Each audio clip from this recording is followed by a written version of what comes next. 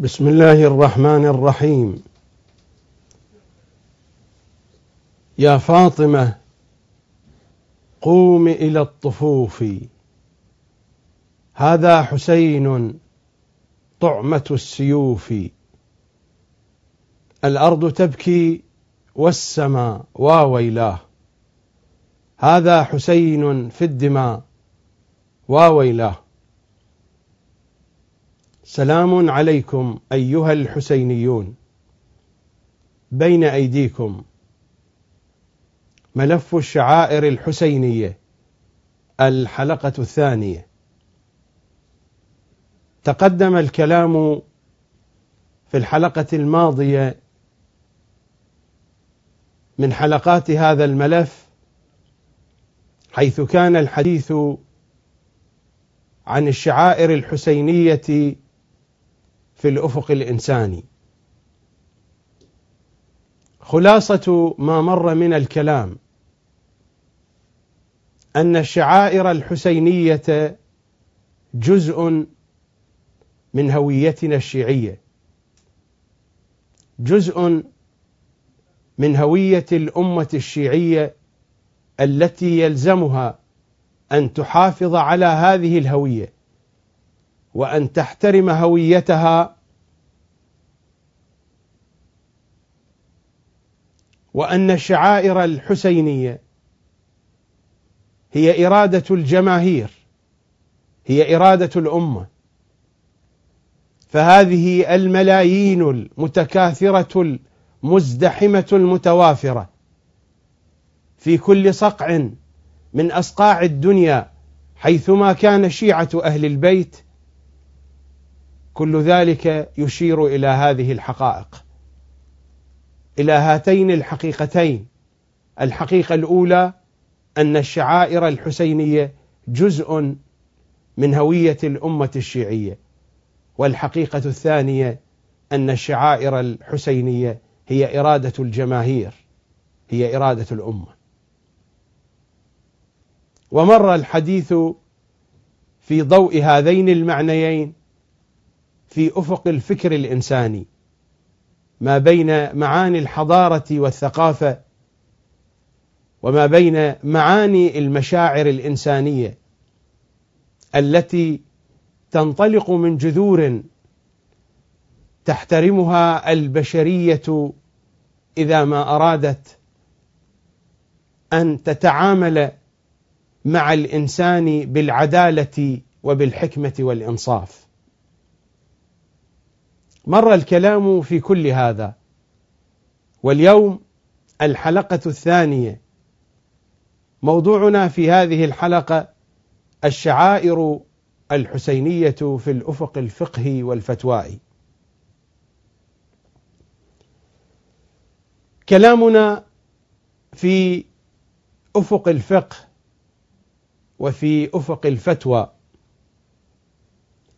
الحديث عن الشعائر الحسينية، الزيارات الحسينية، المجالس الحسينية، البكاء والإبكاء، هذه العناوين وعناوين أخرى تماثلها لا أعتقد أنني بحاجة للبحث في جهتها الفقهية، لأن هذه العناوين وهذه المضامين واضحة ومن البديهيات في فقه أهل البيت. وفي الحلقة القادمة، وهي الحلقة الثالثة من حلقات هذا الملف، سيكون البحث في الشعائر الحسينية في أفق حديث أهل البيت. وحينما نتصفح جوانب من كلمات المعصومين صلوات الله وسلامه عليهم أجمعين، ستتضح لنا هذه الحقائق، ما جاء من كلماتهم في بيان قيمة وأهمية الزيارات الحسينية من قريب أو من بعيد، مخصوصة كانت أو مطلقة، على الأقدام أو باستعمال الوسائل والآلات. وكذلك ما يتعلق بالمجالس الحسينية وبإحياء أمر أبي عبد الله صلوات الله وسلامه عليه، أو ما يأتي في أجواء البكاء والإبكاء ونظم الشعر وإنشاد الشعر والنياحة على الحسين صلوات الله وسلامه عليه. ولكن يكثر الحديث ويكثر السؤال ويكثر الكلام حول جانب معين من الشعائر الحسينية، وهي الممارسات والطقوس الجماهيرية التي تنزل إلى الشوارع وإلى الساحات العامة وفي المراكز العامة مثل الحسينيات أو غير ذلك، مواكب اللطم والعزاء، مواكب الزنجيل، مواكب التطبير، وأمثال هذه الممارسات وهذه الفعاليات. يكثر السؤال ويكثر القول والقيل والقال في أجواء هذه الشعائر الحسينية، حتى بات في الجو العام حينما يطلق هذا العنوان الشعائر الحسينية فكأنه لا يراد بهذا العنوان وبهذا المصطلح إلا هذه الطقوس وهذه الممارسات، بينما الشعائر الحسينية عنوان أعم وأوسع. ومع ذلك فإنني سأقف بعض الشيء في هذه الحلقة للحديث في الأفق الفقهي والفتوائي بخصوص هذه الطقوس وبخصوص هذه الممارسات. أما الزيارات والمجالس والإبكاء والبكاء والنياحة وذكر المصيبة الحسينية فذلك أمر مفروغ منه، وهو من البديهيات الواضحة في فقه أهل البيت صلوات الله وسلامه عليهم أجمعين، وتأتينا كلماتهم ورواياتهم واضحة إن شاء الله تعالى في الحلقة القادمة من حلقات هذا الملف. إذن الكلام هنا عن مواكب اللطم والزنجيل والتطبير، وبنحو أخص فليكن الكلام عن مواكب التطبير، لأننا ما سنصل إليه من نتائج في مواكب التطبير ستكون هذه النتائج بعينها من باب الأولى في بقية أنحاء وأنواع المواكب الأخرى، مواكب اللطم ومواكب الزنجيل وغيرها من المواكب والمسيرات الأخرى. لذا سأركز الكلام على مواكب التطبير وعلى ظاهرة التطبير في مواكب العزاء الحسيني وفي الشعائر الحسينية. سأتناول هذه المسألة في أكثر من اتجاه، في أكثر من أفق. الاتجاه الأول أو اللحاظ الأول الذي أتناول فيه هذه المسألة، كل ذلك ضمن الأفق الفقهي والفتوائي بحسب موازين الفقه بين فقهاء أهل البيت، بين فقهاء الشيعة. اللحاظ الأول، الاتجاه الأول، الأفق الأول، سمي ما شئت. حين يكون الكلام عن التطبير، عن مواكب التطبير بالنحو العام، الممارسة المعروفة من استعمال السيوف والقامات لضرب الرؤوس في يوم 10 من المحرم بالصيغة المعروفة عند الحسينيين في إقامة الشعائر الحسينية، مواكب التطبير الحسيني المعروفة وممارساتها المعروفة لدى شيعة أهل البيت صلوات الله وسلامه عليهم أجمعين. هذه القضية وهذه المسألة إذا أخذناها بالنحو الإجمالي، وهي عملية استعمال سيف أو قامة يضرب بها الرأس في هذه المحافل العامة وهذه المواكب الجماهيرية التي تجتمع لأجل الحسين صلوات الله وسلامه عليه، إذا أخذنا المسألة بهذا اللحاظ فإننا سوف لن نجد دليلا واحدا يصف هذه الظاهرة بالحرمة أو يصف هذه الظاهرة بأنها من الظواهر المنافية للدين أو للشريعة. إذا أخذناها بالنحو الإجمالي، نحن لا نملك نصا لا في الكتاب الكريم ولا في كلمات النبي والأئمة صلوات الله وسلامه عليهم أجمعين يمنع من هذه الظاهرة أو يمنع من هذه الممارسة أو يصفها بوصف نستنتج من خلاله أن هذه الظاهرة أو أن هذه الممارسة ليست ممدوحة، ليست مباحة على أقل الاحتمالات. في الكتاب الكريم، وهذا هو قرآننا العظيم، في سورة الإسراء وفي الآية 5 بعد 10: وما كنا معذبين حتى نبعث رسولا. الآية واضحة وصريحة أن الله سبحانه وتعالى لن يعذب أحدا فردا كان أو أمة. ليس هناك من عذاب من الله سبحانه وتعالى لفرد أو لأمة حتى يبعث إليهم رسولا، يبعث إليهم رسولا حتى يبعث إليهم ما يبين لهم الحسن من القبيح، المحلل من المحرم، الواجب من المباح، وهكذا. وما كنا معذبين حتى نبعث رسولا. لا بد من بيان، هذا البيان يأتي على لسان النبي، على لسان الرسول، على لسان الوصي. لا بد من بيان، لا بد أن تتبين الحقائق للأمم، للأفراد، للناس، لبني البشر. وبعد ذلك حينما تتبين لهم الحقائق فإن الحجة تكون قد قامت عليهم.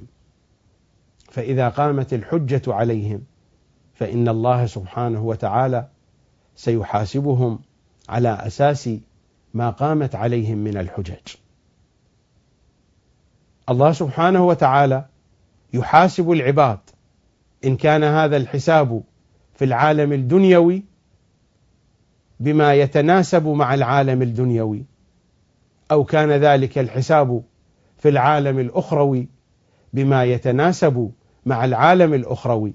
هذا الحساب لا يكون إلا على أساس الحجة القائمة على الخلق، ولا تقوم الحجة على الخلق إلا بعد البيان.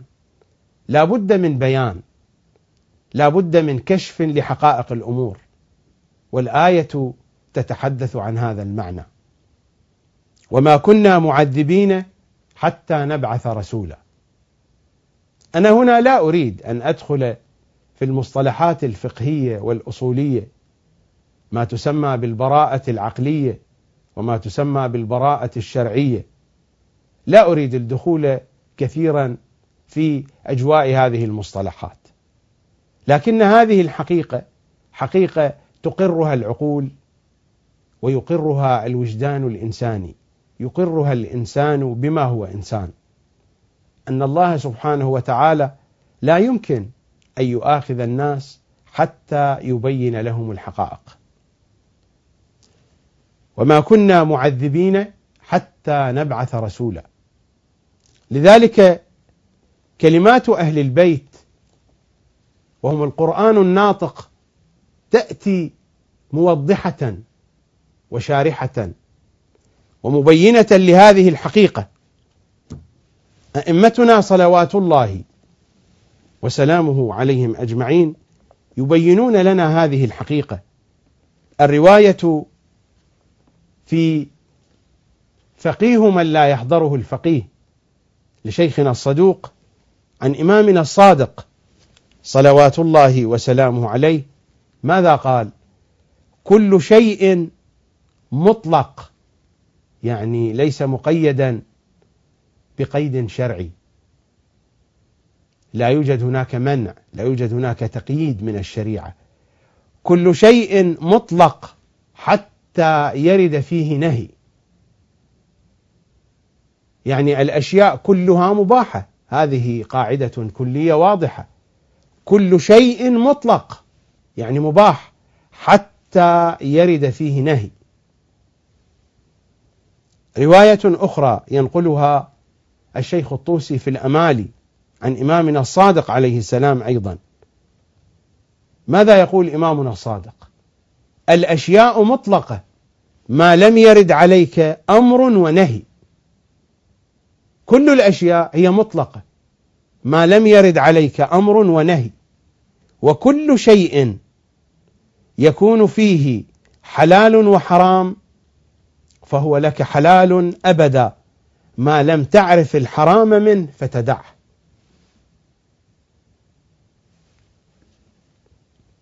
الأشياء مطلقة ما لم يرد عليك أمر ونهي، وكل شيء يكون فيه حلال وحرام فهو لك حلال أبدا ما لم تعرف الحرام منه، حتى تتبين، حتى يكون هناك بيان تتكشف فيه الأحكام. كلمات أهل البيت في هذا الخصوص واضحة وصريحة. هناك رواية يرويها شيخنا الكليني في الكافي بسنده إلى أن يقول عن عبد الله بن سليمان قال: سألت أبا جعفر عليه السلام عن الجبن، عن نوع من أنواع الجبن، عن الجبن، إلى أن قال: فقال: سأخبرك عن الجبن وغيره. يعطيه هنا الإمام قاعدة: كلما كان فيه حلال وحرام في أي شيء فهو لك حلال حتى تعرف الحرام بعينه. كل شيء مطلق حتى يرد فيه نهي. كلمات أهل البيت واضحة، وهو نفس المضمون الذي أشارت إليه الآية التي تلوتها على مسامعكم قبل قليل من سورة الإسراء، الآية 5 بعد 10: وما كنا معذبين حتى نبعث رسولا. إذا جئنا إلى هذا الموضوع، إلى موضوع التطبير، إلى هذه الظاهرة، إلى هذه الممارسة، وجئنا نبحث هل هناك من بيان في الكتاب الكريم، هل هناك من بيان فيما جاء عن النبي وعن الأئمة يمنع هذه الظاهرة أو يصفها بالسوء؟ أبدا، فإننا لا نملك نصا واحدا لا في الكتاب الكريم ولا في كلمات النبي والأئمة صلوات الله وسلامه عليهم أجمعين تمنع من هذه الممارسة أو تمنع من هذه الظاهرة. وكل شيء مطلق كما قال إمامنا الصادق حتى يرد فيه نهي. القضية بهذا اللحاظ، بهذا الأفق، بهذا الاتجاه، إذا أردنا أن نتناول ظاهرة التطبير أو ممارسة التطبير، إذا أخذناها من هذه الوجهة، وهي عملية ضرب للرأس بالسيف أو بالقامة في هذه المواكب الجماهيرية التي تجتمع لذكر الحسين صلوات الله وسلامه عليه، فإنها مباحة محللة ولا يوجد أي منع في ذلك،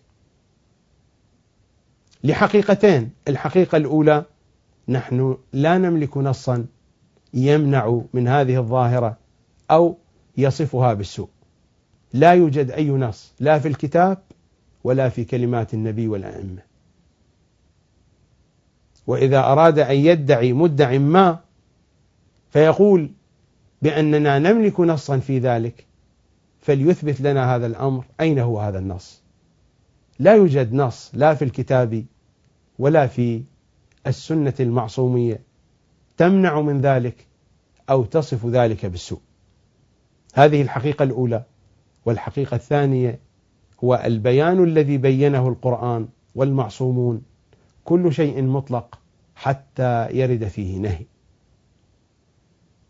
فإذا أردنا أن نطبق هذه القواعد وهذه الأسس وهذه الأصول على هذه الظاهرة، على هذه الممارسة، فإننا نصل إلى الحكم بإباحتها وبحليتها وبعدم منعها. والذي يأتي فيمنع هذه الظاهرة في هذا الاتجاه إنما هو مبتدع آت بحكم من جيبه لا يملك عليه دليلا، وتشمله الأحاديث: من أفتى بغير علم أكبه الله على منخريه في نار جهنم. إذا كان المفتي يفتي بحرمة هذه الظاهرة في هذا الاتجاه، أنا قلت قبل قليل إنني سأتكلم عن هذه الظاهرة وعن هذه الممارسة في أكثر من اتجاه. الاتجاه الأول أننا نأخذ الظاهرة بالنحو العام كما بينت قبل قليل: ضرب بالسيف على الرأس في مواكب معروفة في زمان معين في اليوم العاشر من المحرم، مواكب تجتمع لذكر الحسين عليه السلام. إذا أخذنا القضية بهذا المنظار وبهذا اللحاظ فلا يمكن لفقيه أن يصفها بالحرمة أو أن يصفها بالسوء، لأنه لا يملك دليلا مطلقا لا من الكتاب ولا من السنة المعصومية، من سنة النبي ومن سنة أوصيائه المعصومين. لا يملك أي فقيه دليلا من أي نوع من الأدلة، لا من الكتاب ولا من السنة المعصومية. ولذا الفقيه لا يستطيع إلا أن يفتي بالإباحة وبالحلية وبالإطلاق، كما قال صادق العترة عليه السلام: كل شيء مطلق حتى يرد فيه نهي. هذا هو الأفق الأول أو الاتجاه الأول. الاتجاه الثاني: إذا أردنا أن ننظر إلى ممارسة التطبير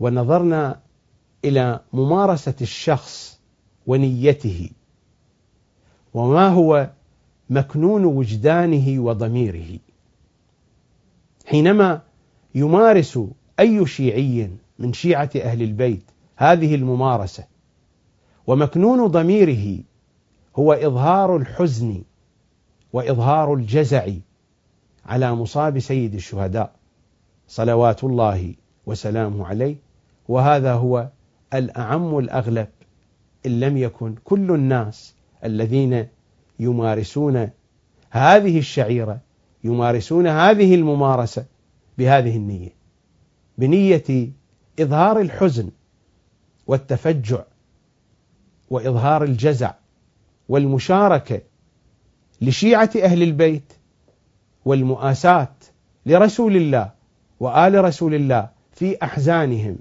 وفي مصابهم الأعظم بسيد الشهداء صلوات الله وسلامه عليه، والتزاما من شيعة أهل البيت بوصايا النبي والأئمة بإظهار الحزن والجزع والبكاء والاقتداء بسيرتهم وبسنتهم.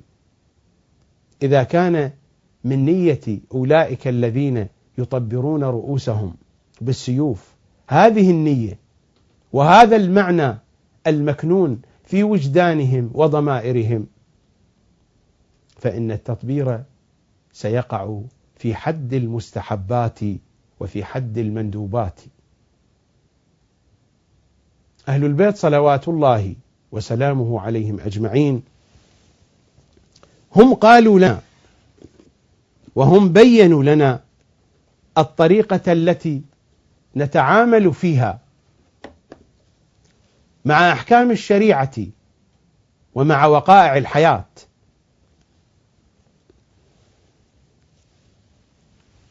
الرواية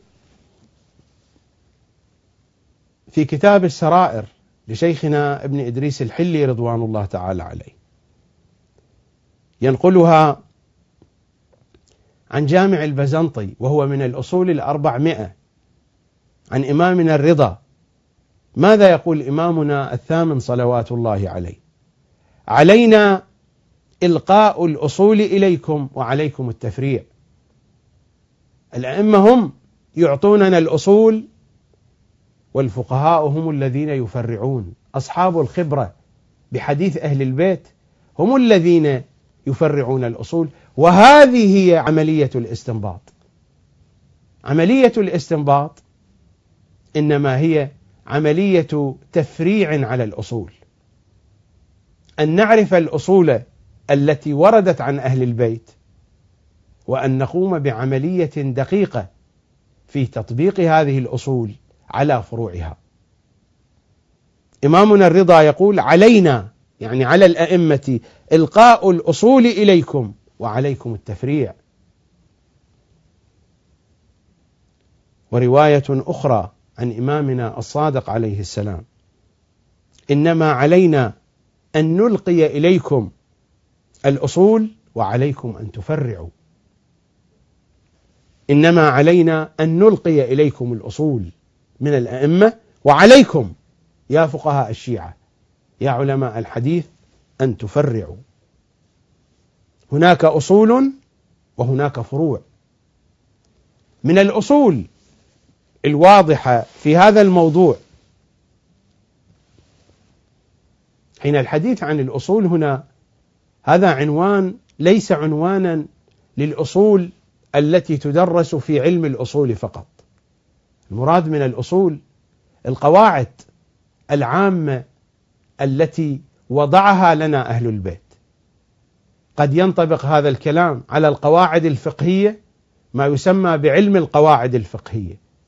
القواعد الفقهية تدخل تحت هذا العنوان، تحت عنوان أصول أهل البيت، هذه الأصول التي هم أصلوها لنا.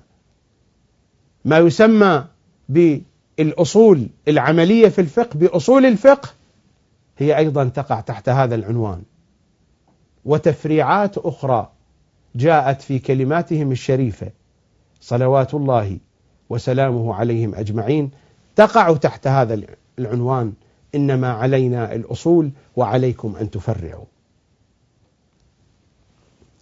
حينما نذهب إلى كلمات أهل البيت في الموضوع الذي بين أيدينا، هذا هو الجزء 44 من بحار الأنوار، والرواية هنا ينقلها عن كتاب الأمالي لشيخنا الطوسي رضوان الله تعالى عليه.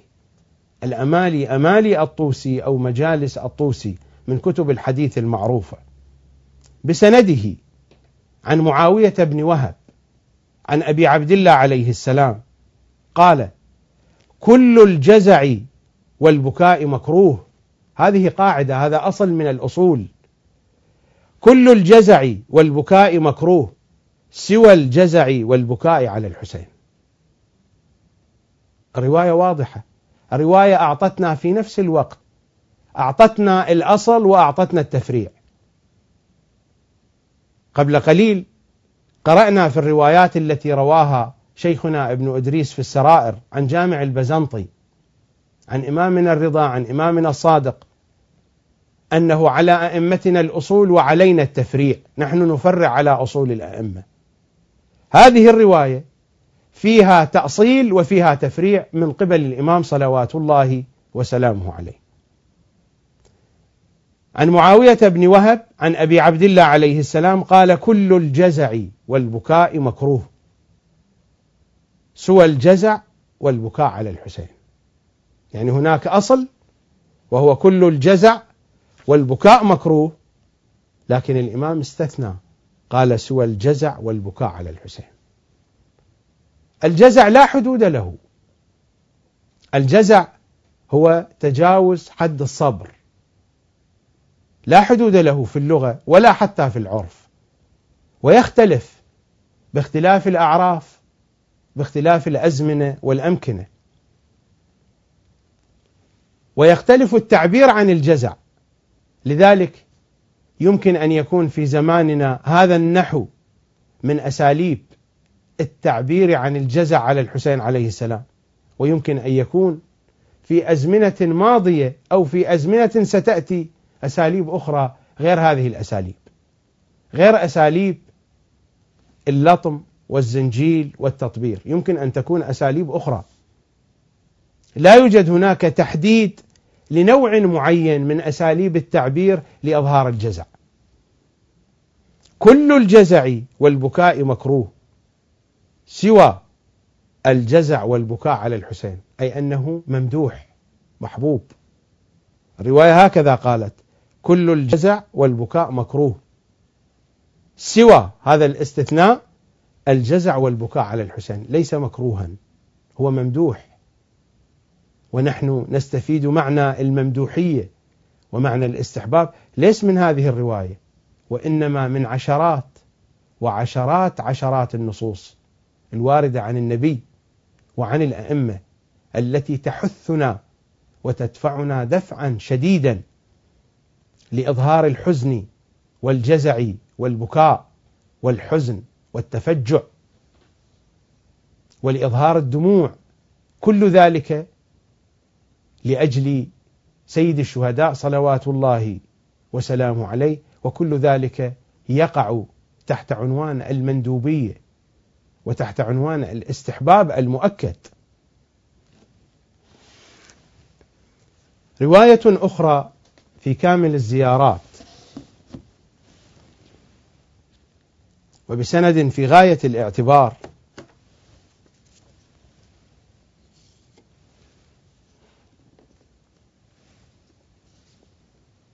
عن إمامنا الصادق صلوات الله وسلامه عليه: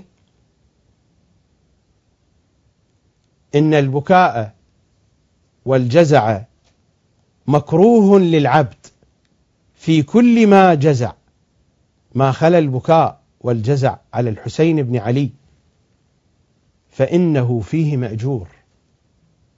وهذه دلالة واضحة على الاستحباب وعلى الندب، على المندوبية. إن البكاء والجزع مكروه للعبد في كل ما جزع، ما خلا البكاء والجزع على الحسين بن علي عليهما السلام فإنه فيه مأجور. والروايات بهذا الخصوص كثيرة جدا. أنا جئت بهاتين الروايتين مثالا ونموذجا من خلاله نستشرف هذا المعنى، وهو استحباب إظهار الجزع، استحباب الجزع على الحسين. التطبير يقع فرعا عن هذه القاعدة. الذين يطبرون على الحسين صلوات الله وسلامه عليه إنما يظهرون الجزع، يظهرون الحزن، يظهرون الأسى، يظهرون التفجع. فإذا كان الجزع مندوبا مستحبا كما صرحت الروايات، فروع هذا الجزع ستكون مستحبة ومندوبة. وما التطبير إلا فرع من فروع هذا الجزع، إلا مظهر من مظاهر هذا الجزع. لذلك يسري حكم الندب وحكم الاستحباب على هذه الشعيرة وعلى هذه الممارسة. ولا يستطيع فقيه إذا كان منصفا أن يخالف هذا الحكم في هذا الأفق. لا يستطيع فقيه من فقهاء الشيعة أن يرد الروايات الكثيرة التي قالت باستحباب الجزع على الحسين، وحتى في التطبيق على الواقع العملي. لو نسأل كل الشيعة ما معنى هذا التطبير، أليس هو إظهار للحزن وإظهار للجزع؟ هل يقول أحد من الشيعة غير ذلك؟ فإذا جاء فقيه وأراد أن يقول بغير ذلك فقد خالف العرف العام. هناك عرف عام معروف بين الشيعة أن هذا التطبير هو إظهار للحزن وإظهار للجزع. هذا التطبير ليس إظهارا للفرح ولا للسرور، وهذا التطبير ليس هو أن يقوم الناس بعمل يخالفون فيه أهل البيت. المراد من هذا العمل هو إظهار للعزاء العام، للعزاء الجماهيري بين الناس. لذلك لا يستطيع فقيه من الفقهاء في هذا الأفق أن يصف التطبير بغير هذا الوصف. إذن عندنا الأفق الأول، الاتجاه الأول، وهو إذا أردنا أن نأخذ التطبير بالمفهوم العام للممارسة، أن ننظر إلى العملية عملية جرح للرأس بواسطة السيف في مواكب جماهيرية لإحياء أمر الإمام الحسين. السؤال هنا يأتي: هل هناك من نص يمنع ذلك يصف هذا الأمر بالسوء؟ أبدا، لا يوجد أي نص. فحينئذ تأتي القواعد الفقهية الواضحة الصريحة: كل شيء مطلق حتى يرد فيه نهي. ولا يستطيع فقيه من الفقهاء في هذا الأفق أن يتجاوز هذه القاعدة إذا كان يعمل ضمن الأصول والقواعد الفقهية التي وضعها لنا أهل البيت، فقالوا علينا الأصول وعليكم أن تفرعوا. في الاتجاه الثاني، وهو إذا نظرنا إلى الروايات التي تتحدث عن استحباب الجزع وعن استحباب إظهار الحزن والتفجع على الحسين عليه السلام، ولا يستطيع فقيه من فقهاء الشيعة أن يتجاوز هذه الروايات، أولا لكثرة هذه الروايات، وثانيا لقوة اعتبارها من جهة السند ومن جهة المتن. فلا يستطيع فقيه من الفقهاء أن يتجاوز هذا الكم الهائل من النصوص. كل الفقهاء يفتون بهذا الأمر باستحباب الجزع، باستحباب الحزن على الحسين. يأتي السؤال هنا: هل التطبير مصداق من مصادق الجزع أو لا؟ هذه القضية قضية عرفية. لنرجع إلى العرف الشيعي. العرف الشيعي ماذا يقول؟ يقول بأن التطبير هو مظهر من مظاهر الجزع على الحسين عليه السلام. فلنطبق هذه النصوص على هذا المظهر، النتيجة تأتي أن التطبير مستحب من المستحبات، مندوب من المندوبات. ولا يستطيع فقيه إذا كان صادقا مع نفسه أن يخالف هذه الحقيقة. هناك أفق آخر غير هذا الأفق، أفق ثالث ننظر فيه إلى ممارسة التطبير أو إلى ظاهرة التطبير، وهو تأثير التطبير في المجتمع الإنساني بشكل عام. نعم، هنا يمكن أن تختلف الأنظار، وإلا في الأفق الأول أن ننظر إلى التطبير بما هو تطبير، بما هو ممارسة، فإننا لا نملك نصا يمنع من ذلك. لذلك الحكم هناك الإباحة. في الأفق الثاني، وهو استحباب الجزع، وما التطبير إلا إظهار للجزع، وهذا يتعلق بالنية الفردية للإنسان. حينما تكون نية ممارس التطبير هو إظهار الحزن والجزع، فحينئذ يكون الحكم بالاستحباب هنا واضحا وجليا وبينا، لكثرة النصوص التي أمرت بالحزن وبالجزع على الحسين، وما حددت لنا نوعا من أنواع الممارسة في إظهار الحزن وفي إظهار الجزع. هذه قضية مردها إلى العرف ومردها إلى الأشخاص، ولا يستطيع فقيه أن يخالف هذه النتائج. إلا إذا أراد أن يتجاوز الإنصاف في ذلك. في الاتجاه الثالث، حينما يكون الحديث عن ممارسة التطبير وعن ظاهرة التطبير في المواكب الحسينية ومدى تأثير هذه الظاهرة على المجتمع الإنساني بشكل عام،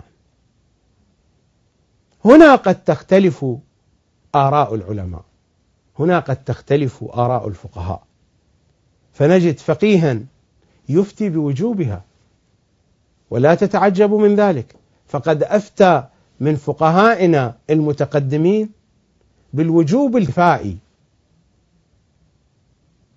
للتطبير ولسائر الشعائر الحسينية الأخرى. الشيخ عبد الله المامقاني رضوان الله تعالى عليه، ويمكنكم أن تراجعوا ما ذكره بهذا الخصوص في هذا الكتاب، وهو كتاب الدعاة الحسينية. هذا الكتاب الدعاة الحسينية للشيخ محمد علي النخجواني، ذكر فيه الفتوى التي أفتى بها الشيخ عبد الله المامقاني، الموجودة في صفحة 145، وهي باللغة الفارسية. صريحا قال ما معنى ما ذكره في فتواه بأنه لو أفتى فقيه من الفقهاء بالوجوب الكفائي في إقامة الشعائر الحسينية بسبب الظروف الموجودة في ذلك الوقت حين صدور الفتوى، وهي محاولات من كان يحاول لإطفاء نور أهل البيت ولإخماد ذكر الحسين صلوات الله وسلامه عليه، كما يبين في كلامه وفي فتواه، فإنه أفتى بالوجوب الكفائي لإقامة الشعائر الحسينية. هذه القضية مردها لا إلى ملاحظة الاتجاه الأول، وهو النظر إلى النصوص بشكل عام، والتي قلنا بأن الاتجاه الأول يودي بنا إلى القول بالإباحة، ولا إلى الاتجاه الثاني وهو الذي يودي بنا إلى القول بالاستحباب. هذه القضية ناظرة إلى الظروف الموضوعية وإلى الملابسات وإلى المعطيات المحيطة بالفقيه في ذلك الوقت، فلذلك ذهب إلى القول بالوجوب الكفائي. وهناك من الفقهاء كما في عصرنا الحاضر من منع من ذلك لتصور يملكه من أن هذه المواكب قد تؤدي إلى الإساءة لسمعة المذهب. في الأفق الثالث الذي نحن الآن بصدد الحديث عنه، يمكن أن يختلف الفقهاء في هذه القضية ويختلف التقدير ما بين من قال بالوجوب الكفائي وما بين من قال بالمنع. وأنا هنا لا أريد أن أطيل الوقوف كثيرا، أشير إلى ما ذكره الفقيه الإمامي الشيخ خضر العفكاوي رضوان الله تعالى عليه، الشيخ خضر بن شلال العفكاوي، في كتابه أبواب الجنان وبشائر الرضوان، كتاب معروف للشيخ خضر بن شلال العفكاوي رضوان الله تعالى عليه، متوفى سنة 1255 للهجرة، من علماء النجف المعروفين بالعلم والفقه والتقوى والمنزلة الجليلة بين علماء عصره، وهو من أصفياء السيد بحر العلوم. مجموعة من العلماء عرفوا بأصفياء السيد بحر العلوم هو من جملتهم الشيخ خضر العفكاوي رضوان الله تعالى عليه. في كتابه الذي أشرت إليه أبواب الجنان صفحة 291: الذي قد يستفاد من النصوص، بعد أن أورد جملة كثيرة من النصوص، الذي قد يستفاد من النصوص التي منها ما دل على جواز زيارته، زيارة الحسين عليه السلام، ولو مع الخوف على النفس. ماذا يصل إلى أي نتيجة؟ جواز اللطم عليه، جواز اللطم عليه والجزع لمصابه بأي نحو كان، ولو علم أنه يموت من حينه، فضلا عما لا يخشى منه الضرر على النفس.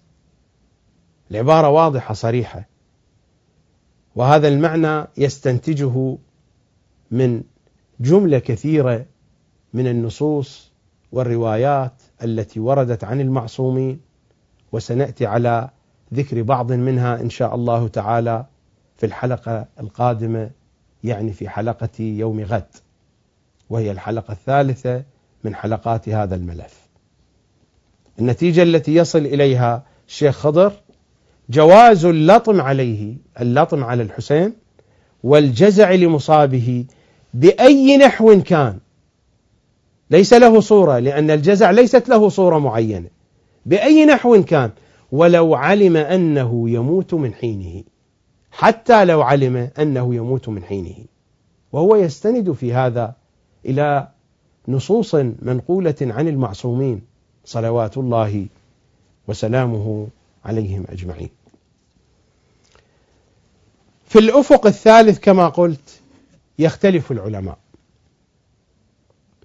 في الأفق الأول لا يمكن لفقيه منصف أن يتجاوز هذه الحقيقة. أي حقيقة؟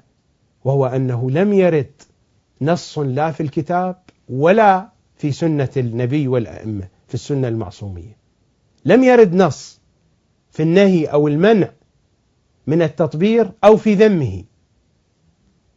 وفي هذه الحالة الأصول تقتضي أننا نعمل بالقاعدة التي تقول كل شيء مطلق حتى يرد فيه نهي. فلا يستطيع فقيه أن يخالف في هذه القضية في أصل الموضوع. في قضية الممارسة الفردية، والممارسة الفردية أيضا بمجموعها ستتشكل الممارسة الجمعية. حينما يمارس الإنسان التطبير بهذه النية، بنية إظهار الحزن والجزع، فإن ذلك أمر مندوب مستحب، لأن الجزع كله مكروه ما عدا الجزع على الحسين، والجازع على الحسين مأجور، والجزع لا حدود له. باب الجزع مفتوح، الممارسات مفتوحة، ولا يستطيع فقيه هنا أن ينكر هذه الحقائق.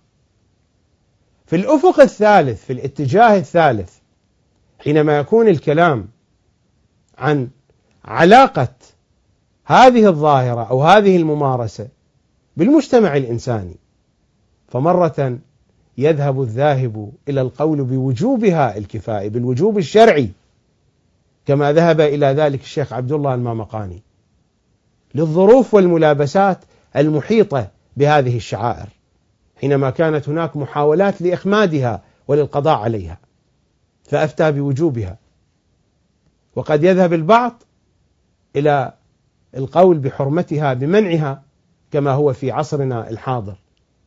والسبب في ذلك كما يقول القائلون بذلك هو أن هذه الممارسات قد تؤدي إلى الإساءة إلى مذهب أهل البيت صلوات الله وسلامه عليهم أجمعين. في هذا الأفق يمكن أن يكون الاختلاف، وفي هذا الأفق يحق للذي يذهب إلى هذا القول، يحق ذلك إذا كان يملك المبررات، ويحق لأولئك الذين لا يجدون مبررا في المنع يحق لهم أيضا أن يمارسوا هذه الشعيرة وأن يدافعوا عنها وأن يتمسكوا بها، لأن هذه القضية لا هي مخصوصة بأدلة وبنصوص وردت عن المعصومين، ولا القضية خاضعة للنقاش كما في الاتجاه الأول أو في الاتجاه الثاني. هذه قضية مردها للظروف الزمانية والمكانية. قد تكون هناك ملابسات في بلد معين، في مكان معين، في زمان معين، في مجموعة معينة، تختلف هذه الملابسات وهذه المعطيات عن مجموعة أخرى في زمان آخر في مكان آخر. هذه القضية في هذا الاتجاه قضية متحركة. ولنا وقفة قصيرة. الذين قالوا بأن هذه الممارسات تؤدي إلى أي شيء، تؤدي إلى أن تتولد نظرة سيئة عن شيعة أهل البيت، عن طريقة أهل البيت، عن منهج أهل البيت. لا أريد الوقوف كثيرا عند هذه القضية. ربما الذي يتبنى هذا القول عنده من المبررات وعنده من الأدلة أو من القرائن التي تقنعه بذلك، لكن هنا سؤال يطرح نفسه: من هم أولئك الذين سينظرون إلى منهج أهل البيت أو سيكون منهج أهل البيت مشوها في نظرهم؟ من هم أولئك؟ هل المراد من أولئك الرأي العام في المجتمع الغربي مثلا، والذي يبدو الإشارة إلى المجتمع الغربي، وأن هذه الممارسات تؤدي إلى تشويه سمعة المذهب وتوهين المذهب في نظر المجتمع الغربي؟ هنا قضيتان. القضية الأولى: مجرد أن ينظر الآخرون إلى ديننا، إلى مذهبنا، إلى منهجنا من الغربيين أو من غيرهم، إذا نظروا نظرة سيئة فليس ذلك بمبرر أبدا أننا نرتب الآثار العملية على ما يصدره الآخرون من رأي في ديننا أو في منهجنا. هناك فارق بين الاستهزاء والسخرية بالنحو الفردي وبين الاستهزاء والسخرية بالأمة. ربما إذا كان هناك فرد من الأفراد، شخص من الأشخاص، يعيش في مجتمع مغاير في دينه وثقافته لثقافة ودين ذلك الشخص، وبسبب ذلك يكون هناك استهزاء وسخرية منه، قد تكون في بعض الحالات يحق لهذا الشخص أن يتعامل مع هذه السخرية ومع هذا الاستهزاء، أن يمتنع عن بعض الممارسات، أن يحاول أن يظهر شيئا خلاف الذي يعتقده مماشاة مع المجتمع الذي يعيش فيه، دفعا لضرر سخريتهم واستهزائهم. هذه القضايا إذا كانت فردية.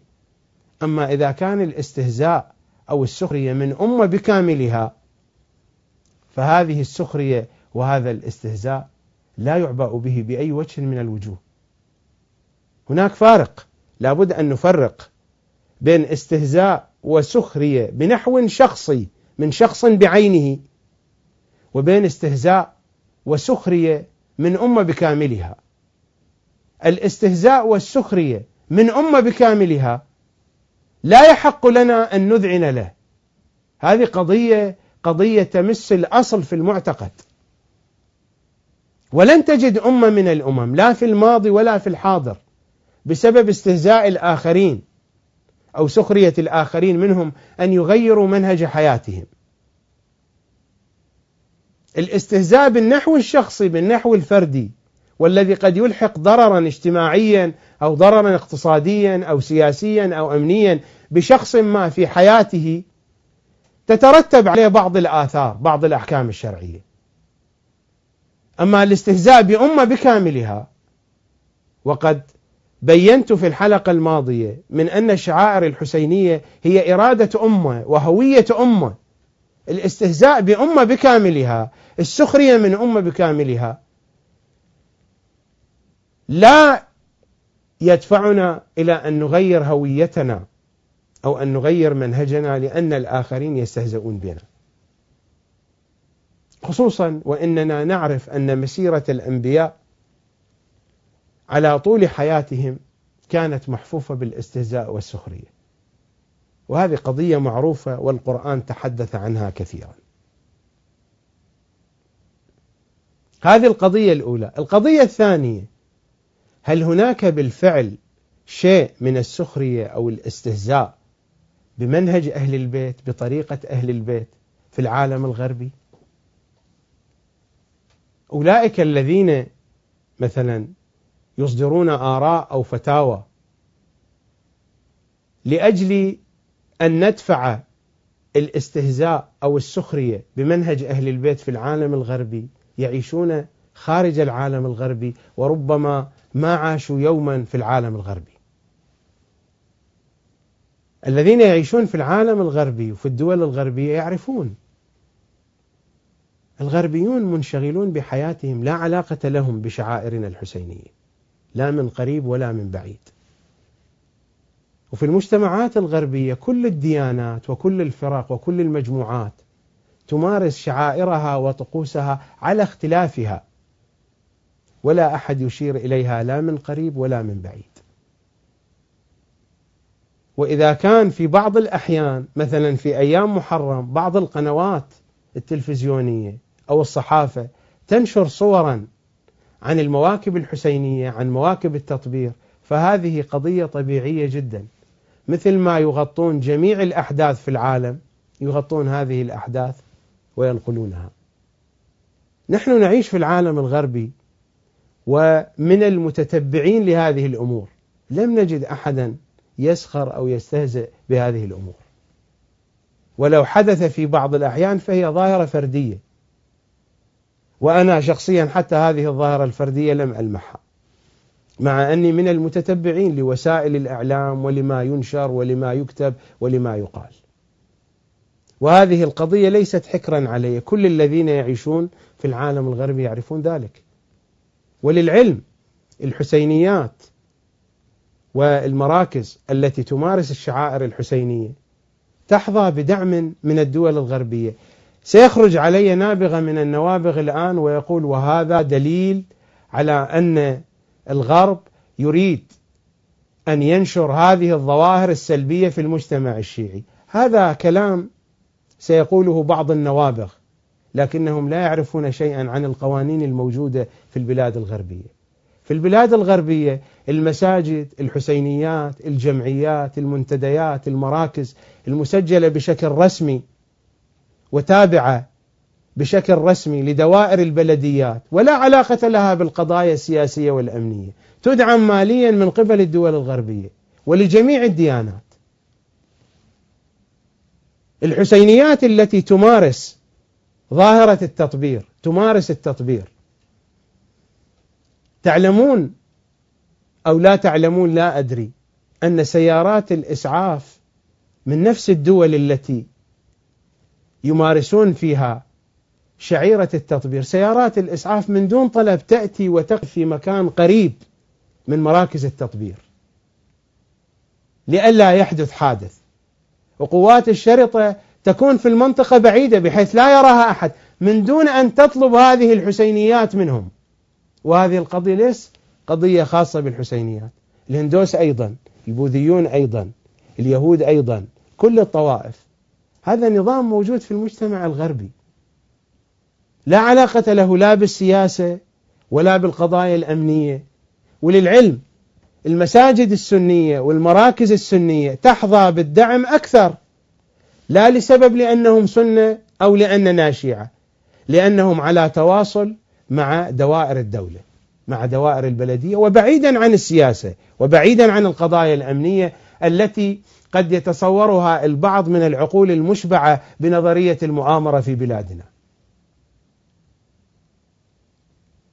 الذين يعيشون في المجتمع الغربي يعرفون هذه الحقائق التي أبينها الآن، ويعرفون أكثر من ذلك. لا يوجد هناك أي نظرة سيئة اتجاه هذه الشعائر في العالم الغربي أبدا، لا من قريب ولا من بعيد. وسلوا الناس الذين يعيشون في الغرب.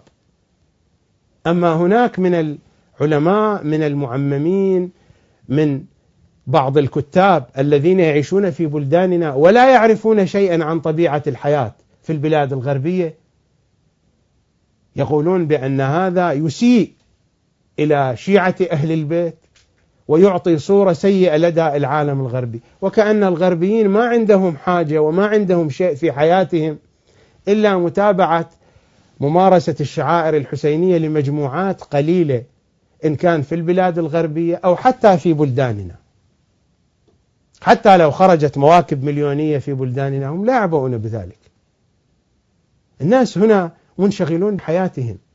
نسبة كبيرة من الناس أصلا لا يعرفون عن الإسلام إلا مصطلح الإرهاب ومصطلح ابن لادن والقاعدة، وربما يعرفون اسم النبي ويعرفون القرآن، أكثر من هذا لا يعرفون عن الإسلام شيئا. الناس منشغلة. هناك قطاع كبير من الناس منشغلون بالفنون، بالفن، بالموسيقى والرقص والغناء والرياضة، والذين يعيشون في المجتمع الغربي يعرفون هذه القضية.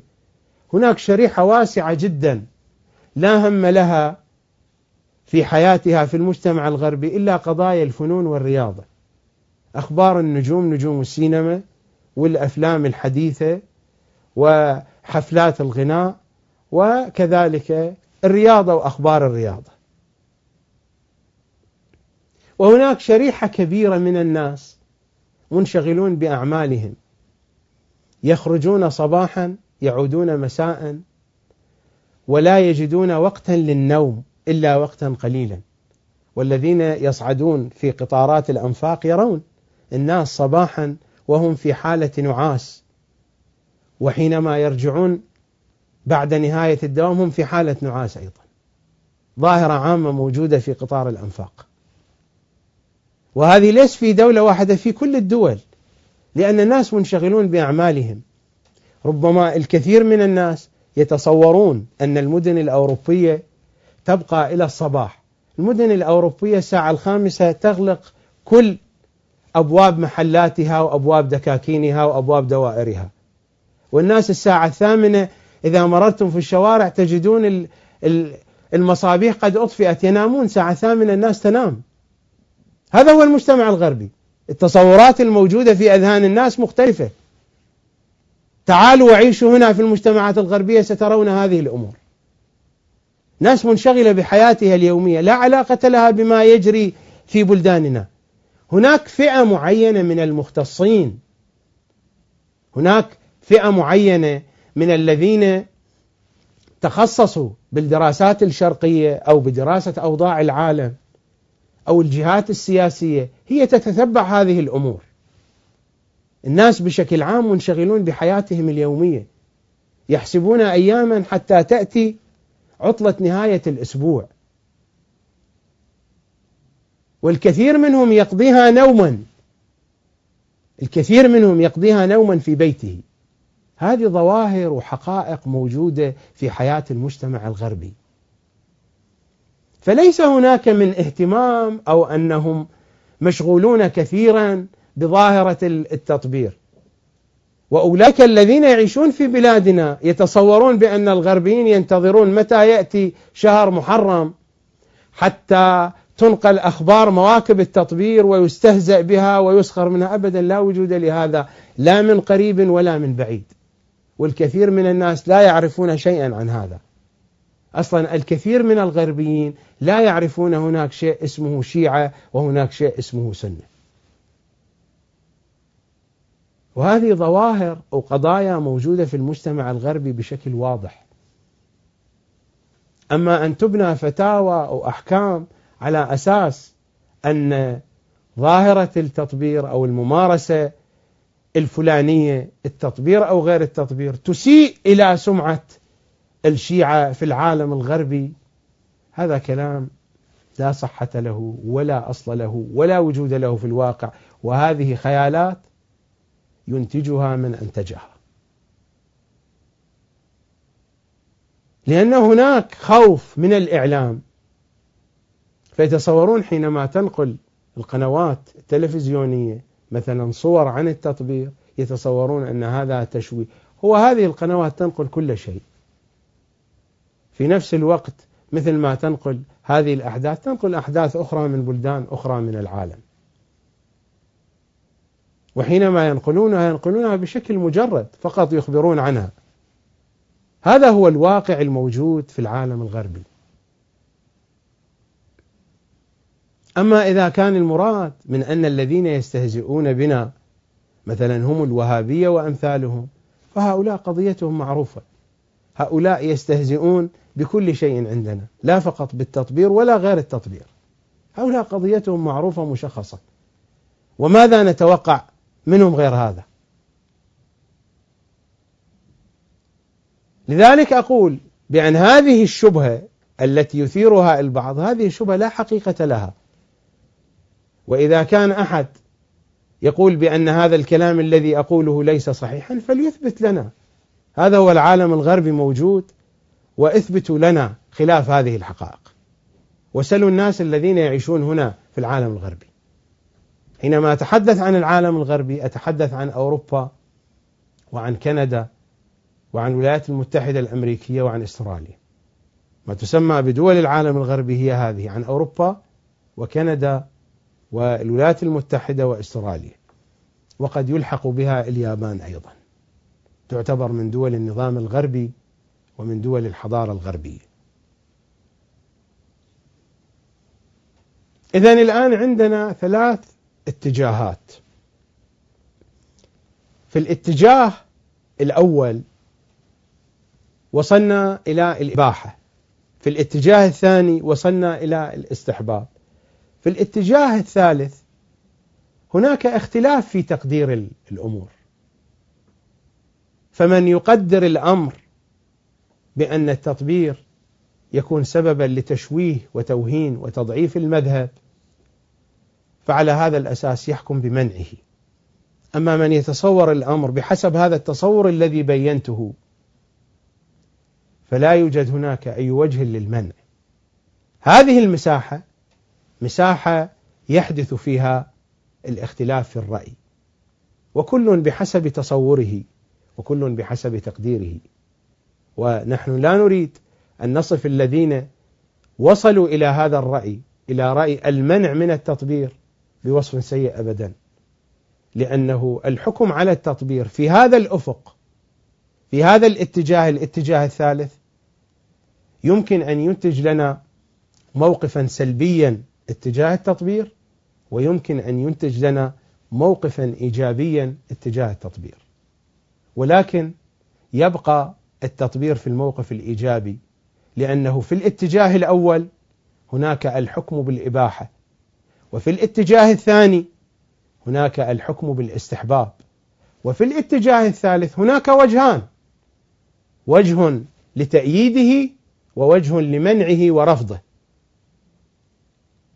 فمع هذه الاحتمالات يبقى الجانب الإيجابي، والوصف الإيجابي هو الوصف الذي نصف به التطبير ونصف به هذه المواكب. يمكنني أن أقول بعد هذه العجالة تولدت الآن صورة مجملة في البعد الفقهي، في البعد الفتوائي لظاهرة التطبير، لممارسة التطبير. هناك فروع تتفرع على هذه المسألة. قبل أن أشير إلى هذه الفروع أشير إلى قضية، أن علماء الشيعة عبر التاريخ النسبة الأعم الأغلب هم من المؤيدين للشعائر الحسينية بشكل عام وللتطبير بشكل خاص. هذا كتاب باللغة الفارسية، هذا الكتاب باللغة الفارسية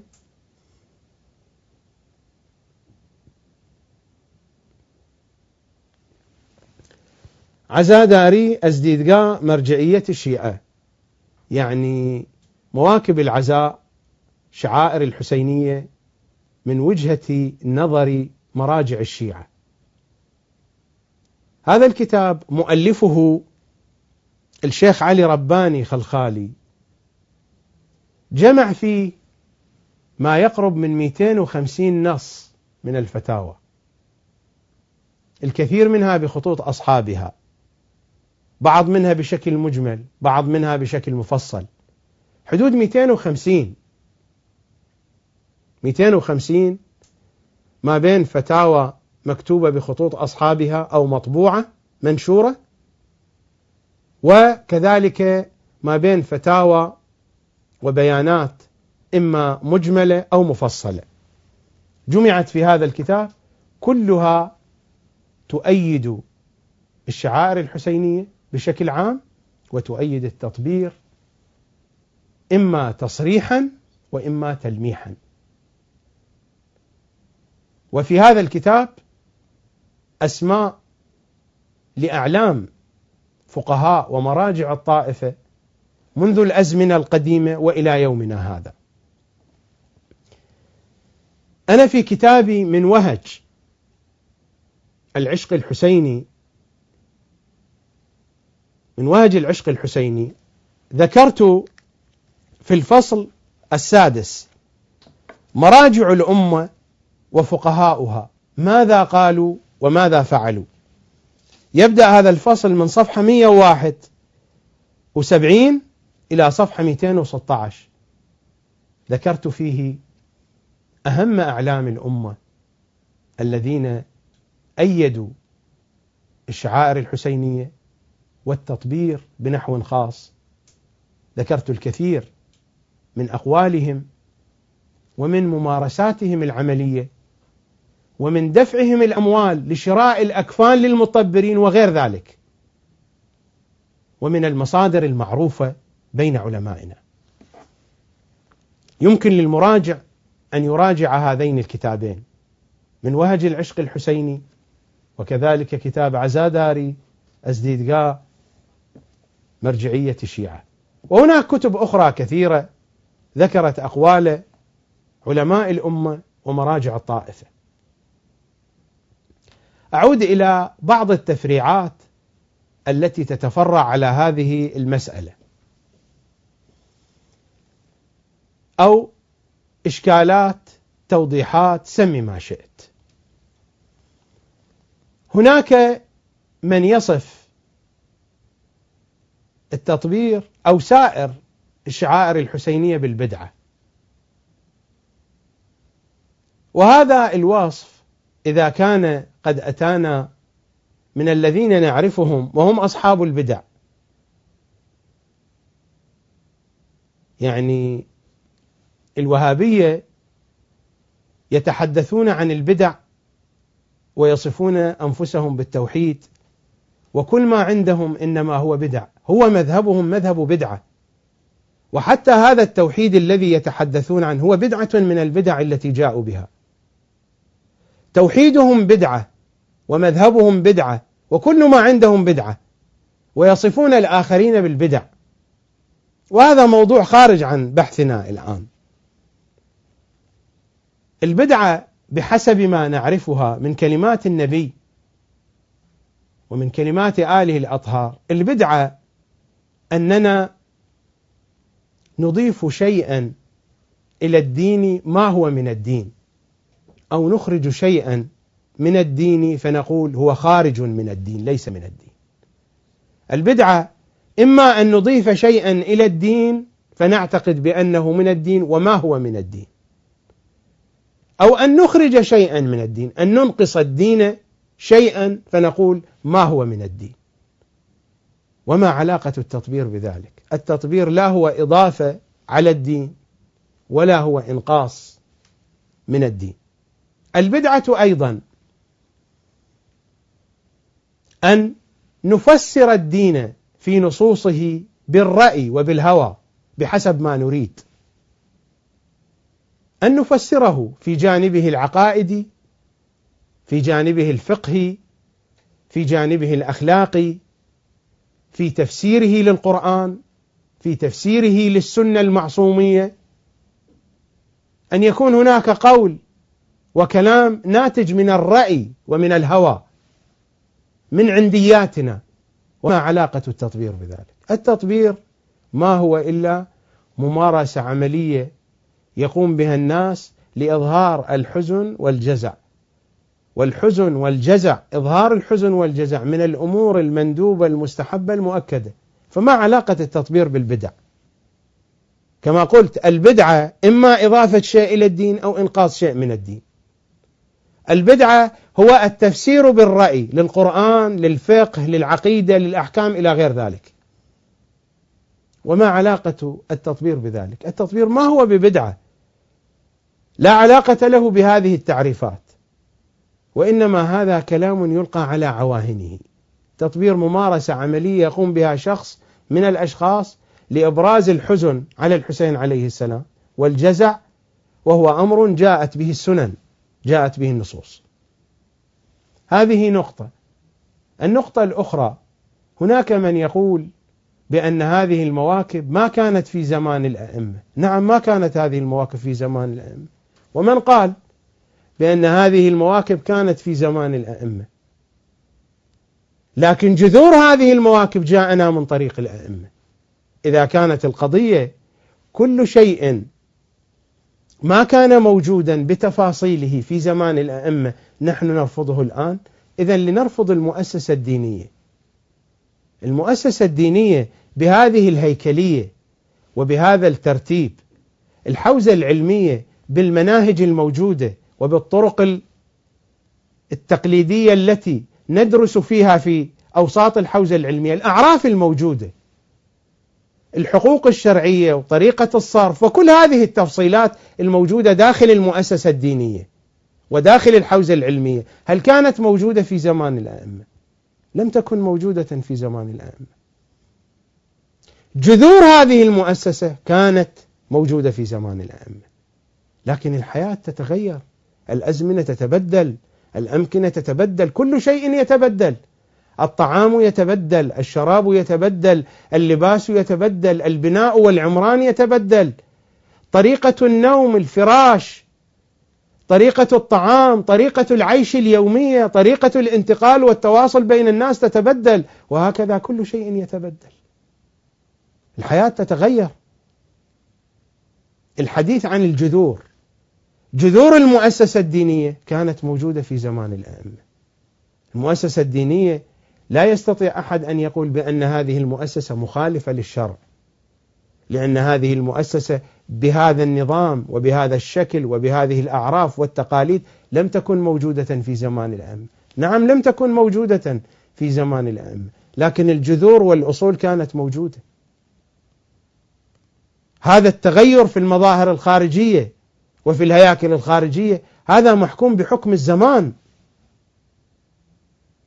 المواكب الحسينية أيضا في جذورها كانت موجودة في زمان الأئمة، وهم الذين شرعوا لها، لكن بحكم الزمان وبحكم المكان، التغير في الحياة، ربما بعد 100 سنة ستتغير المواكب الحسينية بشكل آخر، لكن الجذور، الحزن، البكاء، الجزع، إحياء أمر الحسين عليه السلام، هذه الجذور جاءتنا من النبي ومن الأئمة صلوات الله وسلامه عليهم أجمعين. هناك من يأتينا فيقول بأن الأئمة ما قاموا بهذا الأمر وحملوا سيوفا فضربوا رؤوسهم، وإننا لا نحزن ولا نجزع أكثر من حزن وجزع الأئمة. لا أريد أن أصف هذا الكلام بأنه كلام حبك حبكة شيطانية، أقول أنه شبهة، لا أريد أن أسيء الظن بقائله، فأقول هذا شبهة. إذا كنا نتعامل مع الأمور هكذا بهذه الطريقة، إذن فلنحاكم عابس الشاكري، عابس ابن شبيب الشاكري، هل هناك من أحد يذم عابس الشاكري؟ ألا نخاطبه في زياراتنا وبأمر من الإمام الصادق بأبي أنتم وأمي؟ ألا نخاطبهم بأنهم طاهرون، بأنهم شهداء صديقون، ونتمنى أن نكون معهم، يا ليتنا كنا معكم؟ هل هناك من أحد يذم عابس ابن شبيب الشاكري؟ إذن فلنحاكمه بنفس هذه المحاكمة، فلنقول يا عابس لماذا نزعت ملابسك؟ أنت لست أكثر إخلاصا من الحسين، الحسين ما نزع ملابسه. لماذا نزعت ثيابك؟ ألقيت بدرعك على الأرض وكشفت صدرك للسهام والرماح تنادي إن حب الحسين أجنني، فإن العباس لم يفعل ذلك وإن الحسين لم يفعل ذلك. إذن هو خاطئ في فعله. هل يقول أحد بهذا القول؟ ما بالكم كيف تحكمون الأمور؟ كيف تقاس الأمور؟ الأمور لا تقاس بهذه الطريقة.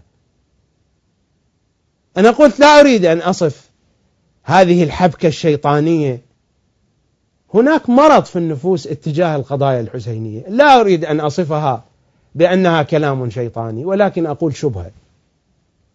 الأمور لا تقاس بهذه الطريقة. هناك من يأتي فيقول بأن هذه المواكب قد تؤدي إلى الإضرار بالنفوس، عملية التطبير. كل عمل يمكن أن يؤدي إلى الإضرار. الحقيقة أنا أستغرب حينما أقرأ في إجابات بعض العلماء رأسا يجيبون بأنه التطبير جائز ما لم يضر بالنفس. هو السؤال هكذا: ما حكم التطبير؟ المفروض الجواب أن يكون على الأقل بأنه جائز. لماذا يلحق هذا الشرط؟ هذا الشرط هو حكم ثانوي، يمكن أن يكون في أي قضية. يمكن أن يقال الآن حينما يسأل سائل فيقول هل الصيام واجب أو ما حكم الصيام؟ يقال الصيام واجب. هل يكتبون ما لم يضر بصحة الإنسان؟ وهذا الحكم موجود في الصيام، موجود في الصلاة، في أي شأن من شؤون الفقه موجود. هناك سؤالان: السؤال الأول ما حكم التطبير؟ وفقا للأفق الأول فلنقل جائز، وإن كان هو مستحب، التطبير مستحب، لأن الجزع على الحسين ممدوح ومستحب ومستحب مؤكد، والتطبير هنا مظهر من مظاهر الجزع فيدخل في حكم الاستحباب، فلنقل جائز. السؤال الثاني: لو ترتب عليه ضرر، نعم نقول يحرم إذا ترتب عليه ضرر. أما السؤال يأتي هكذا: ما حكم التطبير؟ جائز إن لم يسبب ضررا. لم يسأل أحد عن الضرر. هذا الضرر حكم ثانوي يمكن أن يتفرع على أي مسألة من المسائل، لذلك لا يستطيع الفقيه أن يصدر حكما عاما لقضية ثانوية، لقضية استثنائية. هل يصح من الفقيه أن يقول بأنه يجب الإفطار بسبب، هكذا يصدر الحكم للناس في شهر رمضان، يجب الإفطار بسبب الأضرار التي يلحقها الصوم مثلا بالحامل أو بالرجل الكبير؟ الحكم الأصلي هو يجب الصيام في شهر رمضان. نعم إذا جاءت استثناءات حينئذ إما يجوز الإفطار، يجب الإفطار بحسب خصوصية كل مسألة. قضية التطبير أيضا قضية في أصلها جائزة بل مستحبة، لو سببت ضررا حينئذ يترتب عليها حكم لا ضرر ولا ضرار في الإسلام، والقضية واضحة. هناك كلمة جميلة للشيخ محمد حسين كاشف الغطاء في كتابه الآيات البينات، يقول: فلقد بلغنا من العمر ما يناهز 60، وفي كل سنة تقام نصب أعيننا تلك المحاشد الدموية، وما رأينا شخصا مات بها أو تضرر، ولا سمعنا به في الغابرين. وهذه قضية يعرفها الشيعة كلهم، يعني هذه الكلمة ليست اكتشافا جديدا من الشيخ محمد حسين كاشف الغطاء، لكنها لها خصوصيتها لأنها صدرت من مرجع من مراجع الطائفة. فلقد بلغنا من العمر ما يناهز 60، وفي كل سنة تقام نصب أعيننا تلك المحاشد الدموية، وما رأينا شخصا مات بها أو تضرر، ولا سمعنا به في الغابرين. الذين يعرفون تاريخ المواكب ويمارسون التطبير في هذه المواكب يعرفون هذه الحقيقة. أنا لا أريد أن أتحدث عن الكرامات التي يعرفها شيعة أهل البيت التي تحدث في هذه المواكب، لا أريد الحديث عن هذه القضية، لا أريد الحديث الحقيقة لئلا يقال بأننا نريد أن نصور الأمور بطريقة أخرى غير الطريقة المنطقية. وإلا رواد هذه المواكب وشيعة أهل البيت يعرفون الكثير من الوقائع والكثير من الحوادث والأحداث التي يتلمس فيها الناس العناية الإلهية، ويتلمس فيها الناس عناية الحسين بهذه المواكب وبأصحاب هذه المواكب وبالذين يمارسون هذه الظاهرة. وهذه قضية معروفة ليس في زماننا هذا فقط. من أراد أن يبحث عن الحقيقة فليتركني وليترك كلامي وليذهب إلى أصحاب المواكب، إلى أناس لا يبحثون عن الشهرة، وإلى أناس لا يبحثون عن مصلحة سياسية، ينفقون أموالهم، يفتحون بيوتهم، يقدمون دماءهم.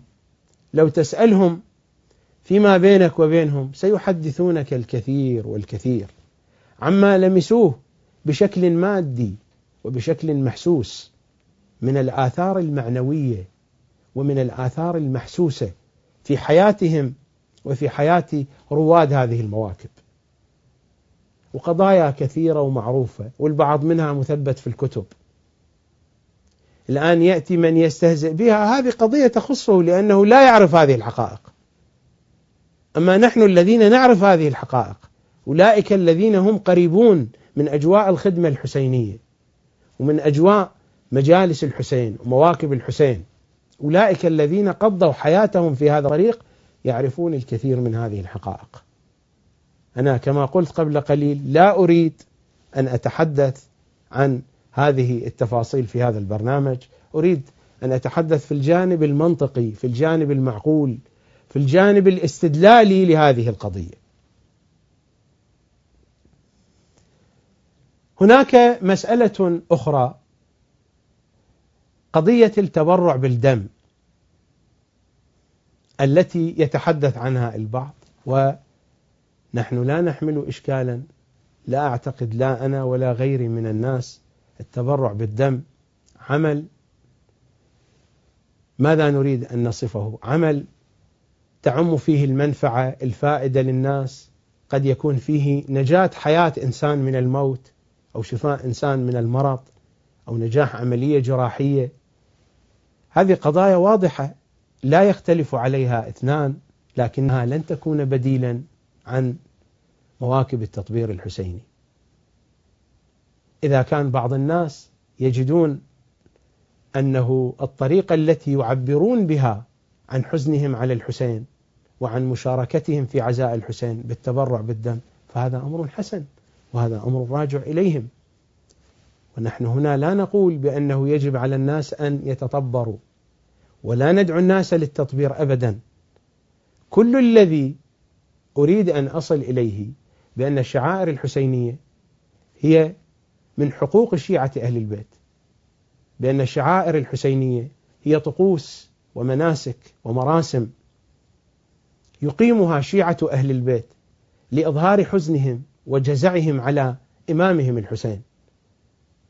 والقضية مفتوحة للجميع. بعض الناس يجد أن خدمته للحسين هو في طبخ الطعام فقط، فهذا الأمر أمر بالنسبة له ممدوح ومستحب ومثاب ومأجور عليه. بعض الناس ربما يجد أن غاية ما يقدمه هو خبرته في الأجهزة الكهربائية، خبرته بهندسة الصوت في الأجهزة الصوتية، خبرته بالإضاءة، خبرته بالتنظيف والديكور، خبرته بأي أمر من الأمور. هذه قضايا يختلف فيها الناس، والناس لهم مذاهب ومشارب وأذواق، وللناس فيما يعشقون مذاهب. هذه قضايا مفتوحة. لا يقول أحد بأن التطبير واجب شرعي، ولا يقول أحد بأن اللطم واجب شرعي، وإنما بعض الناس يجدون تعبيرهم ويجدون أسلوبهم في الإفصاح عن حزنهم على الحسين باللطم، وآخر بضرب الزنجيل، وآخر بالتطبير، وآخر بالبكاء، وآخر بالعزلة، وآخر بلبس السواد، وآخر بأن ينظم الشعر، وآخر بأن يكتب كتابا، وآخر بأن ينزوي في بيته فيمسك بكتاب ويقرأ كتابا عن الحسين. القضية ليست محددة بنحو من الأنحاء، إنما نحن نخاطب أولئك الذين يريدون أن يقمعوا هذه الشعائر. لماذا تقمعونها؟ ما الذي يضيركم؟ ما هو الذي يضيركم؟ لا يقول أحد بأن التطبير أو بأن الزنجيل هو واجب، لم يقل بهذا أحد، لكن نحن نتساءل نقول هذه حريات الناس، هذه حقوق الناس، الناس تريد أن تعبر عن مشاعرها وعن عواطفها. هل تمنعون أحدا أن يظهر فرحه في زواج ابنه؟ ما سمعنا أن أحدا يمنع أحدا من أن يظهر ذلك الإنسان فرحه في زواج ابنه. ما سمعنا أن أحدا يمنع أحدا إلا في زمان البعثيين، في زمان صدام، حينما كان يعدم الناس ويمنع ذويهم وأهاليهم من إقامة مجالس الفاتحة، ويأخذ منهم الطلقات، قيمة الطلقات التي أطلقت، قيمة الرصاصات التي أعدم بها أولادهم. فقط هذا كان يجري في المدن الشيعية في أجواء شيعة أهل البيت في زمن صدام. عبر التاريخ لا يوجد أحد يمنع أحد. نعم، النواصب عبر التاريخ منعوا شيعة أهل البيت وفعلوا الأفاعيل معهم، لكن أتحدث عن البشر بشكل عام. وهل النواصب من البشر؟ أنا أتحدث عن البشر بشكل عام. لا يوجد أحد يمنع أحدا أن يفرح في عرس، أو لا يوجد أحد يمنع أحدا من البكاء أو من الحزن في مأتم. الآن في كل العالم حينما تبكي زوجة على زوجها، أو يبكي زوج على زوجته، أو يبكي أب على أولاده، أو أم على أولادها، أو ولد على أبيه، في كل العالم، هل يلومه أحد؟ أبدا، بل الناس تتفاعل معه وتعينه، إن كان على المستوى الاجتماعي أو حتى على المستوى الرسمي. يعني الآن إذا موظف في دائرة مثلا يموت أبوه، أليس الدائرة تعطيه الإجازة حتى لو لم يطلب الإجازة بنفسه وغاب؟ الدائرة تعذره، المسؤول الكبير يعذره، يقولون بأن هذا الشخص قد مات أبوه وما طلب إجازة وما اتصال تليفوني بالدائرة يعتذر عن المجيء. الناس يعذرون بشكل رسمي بشكل اجتماعي.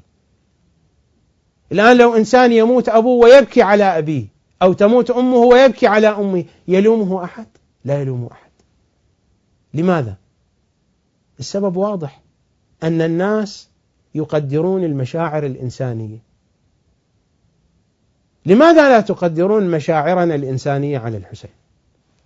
نحن بالنسبة لنا الحزن على الحسين أهم عندنا من الحزن على آبائنا وأمهاتنا وذوينا وأبنائنا وكل عزيز عندنا. نفس القانون الذي تعذرون الناس فيه أيها الناس من أن يبكي الإنسان على محبيه، نفس القانون عاملون به.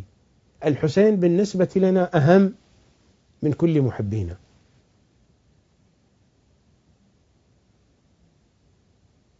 لذلك القضية القضية ليست قضية لفرد، هذه شعائر الحسينية على أحد. شعائر الحسينية تعبير إنساني، تعبير وجداني. الشيعة يعبرون بذلك عن حبهم وعن حزنهم وعن مصابهم بالحسين صلوات الله وسلامه عليه. هناك تفاصيل وتفريعات أخرى كثيرة قد تقال هنا وهناك، لكنني حاولت أن أشير إلى أهم الأمور، إلى أهم التفاصيل، إلى أهم القضايا المهمة التي يمكن أن نتناولها تحت هذا العنوان: الشعائر الحسينية في الأفق الفقهي والفتوائي. خلاصة الكلام الذي أصل إليه بأننا لا نعادي أحدا يخالف عقيدتنا في التطبير أبدا، لأن القضية في الأفق الثالث كما بينت. إذا كانت مأخوذة المخالفة لمسألة التطبير في الأفق الثالث كما بينت قبل قليل، فهذه قضية يختلف فيها التقدير من شخص إلى آخر. لكننا نقول: لماذا تحاربوننا؟ لماذا تريدون منعنا؟ مثل ما للآخرين الحق في أن يتمنوا أي رأي من الآراء، نحن لنا الحق أيضا أن نتمنى أي رأي من الآراء، خصوصا إذا كان هذا الرأي تريده الأمة، خصوصا إذا كان هذا الرأي تؤيده النصوص الواردة عن المعصومين صلوات الله وسلامه عليهم أجمعين. بهذا أختم حديثي. اللهم يا رب الحسين بحق الحسين اشفي صدر الحسين بظهور الحجة عليه السلام. خدمة الحسين في كل مكان، حياكم الله. أسألكم الدعاء، دعائي لكم بالتوفيق الدائم في خدمة الحسين. في أمان الله.